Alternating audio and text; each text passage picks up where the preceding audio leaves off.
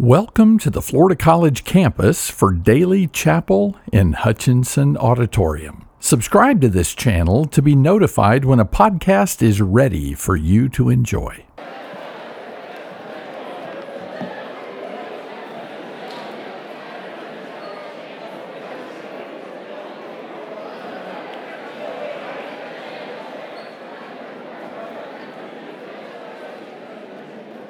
Good morning.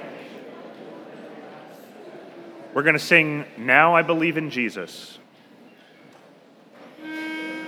Know me. Jesus came down from heaven, doing his Father's will. He is the Son of ransom, there on Calvary's hill. Now I believe in Jesus, even though I did not see.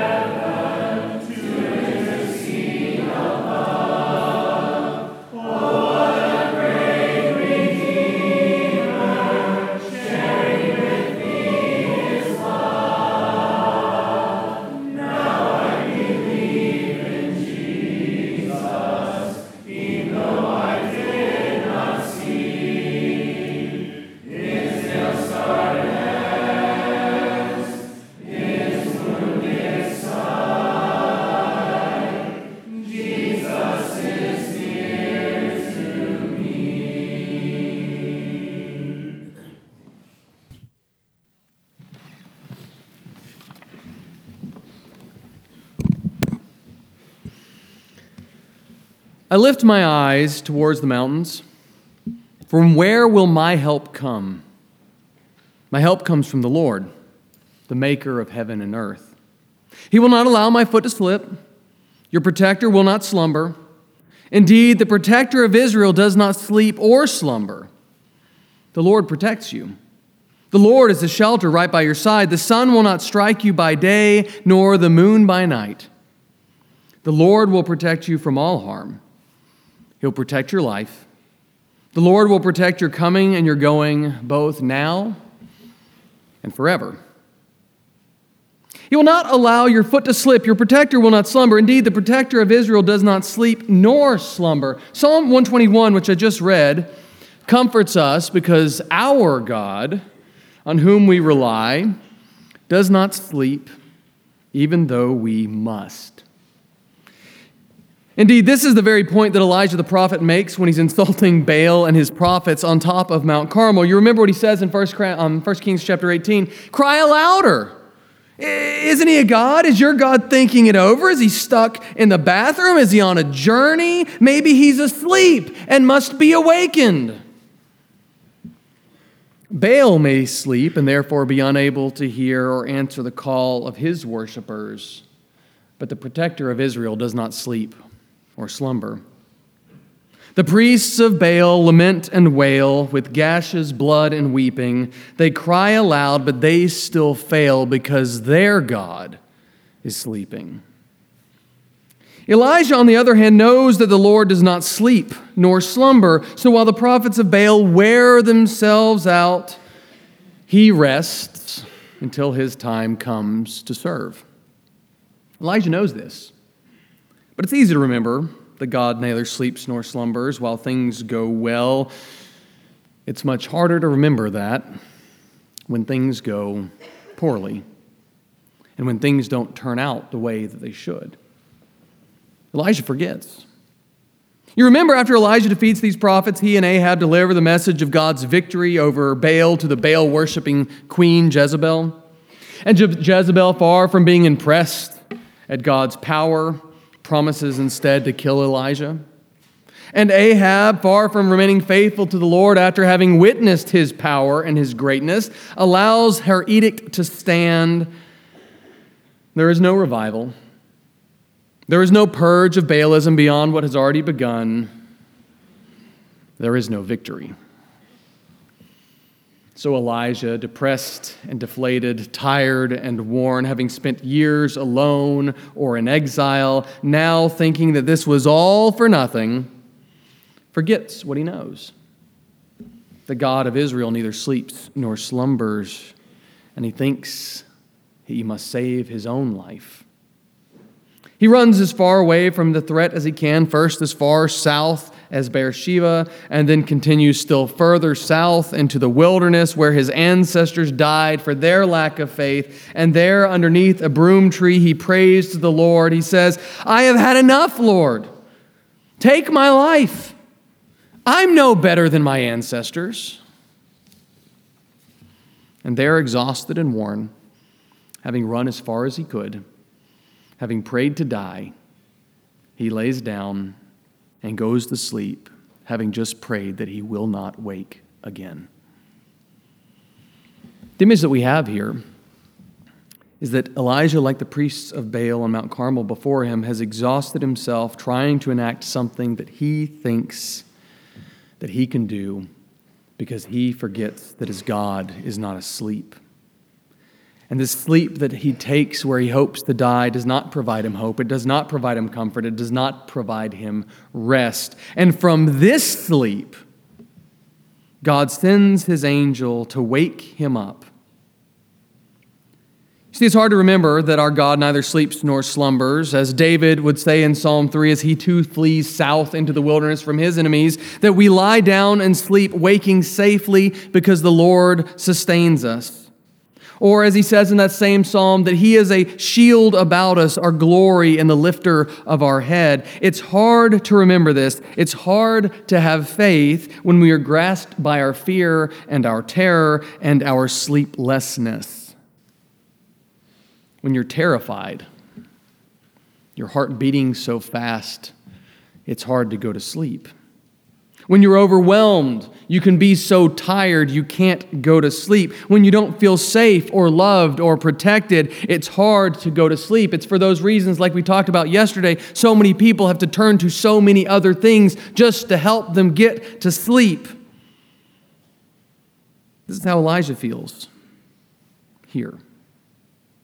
But God sends his angel to wake him from this restless sleep. He feeds him. He provides him water, and he tells him to go back to sleep again. And Elijah, now recognizing that God is providing for him, sleeps again, is woken again, is fed again, and is gone to sleep again, because God says, before you go on another journey, this is too much for you until and unless I sustain you. And Elijah goes to the mountain of God, where he sees the Lord in wind and earthquake and fire and whisper. And something begins to change in Elijah. That Elijah, like Israel before him, is sustained in the wilderness by bread that comes from God. That Elijah, like Moses, spends time on Mount Sinai 40 days and 40 nights with God. And Elijah, like David before him, is given rest and reassurance that he will wake by God. And having been thus sustained, Elijah begins to grasp closer his faith. And it's not just because Elijah has knowledge that 7,000 have not bowed and kissed the Baals. It's not just because he's seen God's miraculous abilities. It's because having been sustained by God, he recognizes again and realizes what he had not quite known before, that it is God who provides rest and sustenance and protection. See, Elijah learns on Mount Sinai what we all have to learn, that we're all weak, that we all need sleep. You know, we may, like my children do, pretend that we're not tired, We don't need a nap. We don't need quiet time. We're fine. We want to keep doing what we're doing. And the Venn diagram of times when my children are making a big deal out of literally everything and the times when they actually need to go to sleep is a circle. They express it in different ways. Hadassah will rage and Abigail will wail, but they both just need to go to bed. Or, as I have told them, you need to go to bed because I need to go to bed. And we think, oh no, we're adults. We're not like that. Yeah, you are. Ask your roommate if you're not sure. They'll tell you, go to sleep.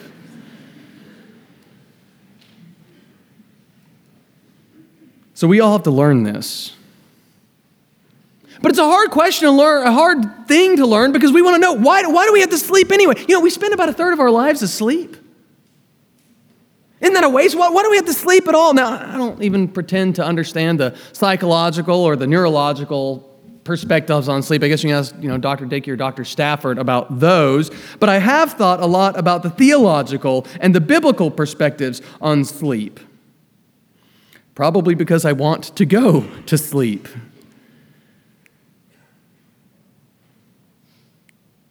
But the reason I don't sleep more is because I feel like I don't have time to sleep. There's things I need to do. Things are piling up. Things that are always clawing at my attention. And I think if I just stay awake a little longer, I'll get them taken care of. There's emails to answer. Some of y'all know that. There's course content to upload. There's assignments to grade. There's lectures to write.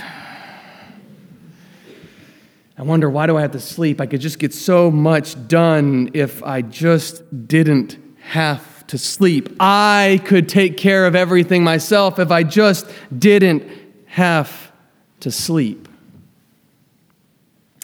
And that's the answer. You see, we have to recognize that we're not God.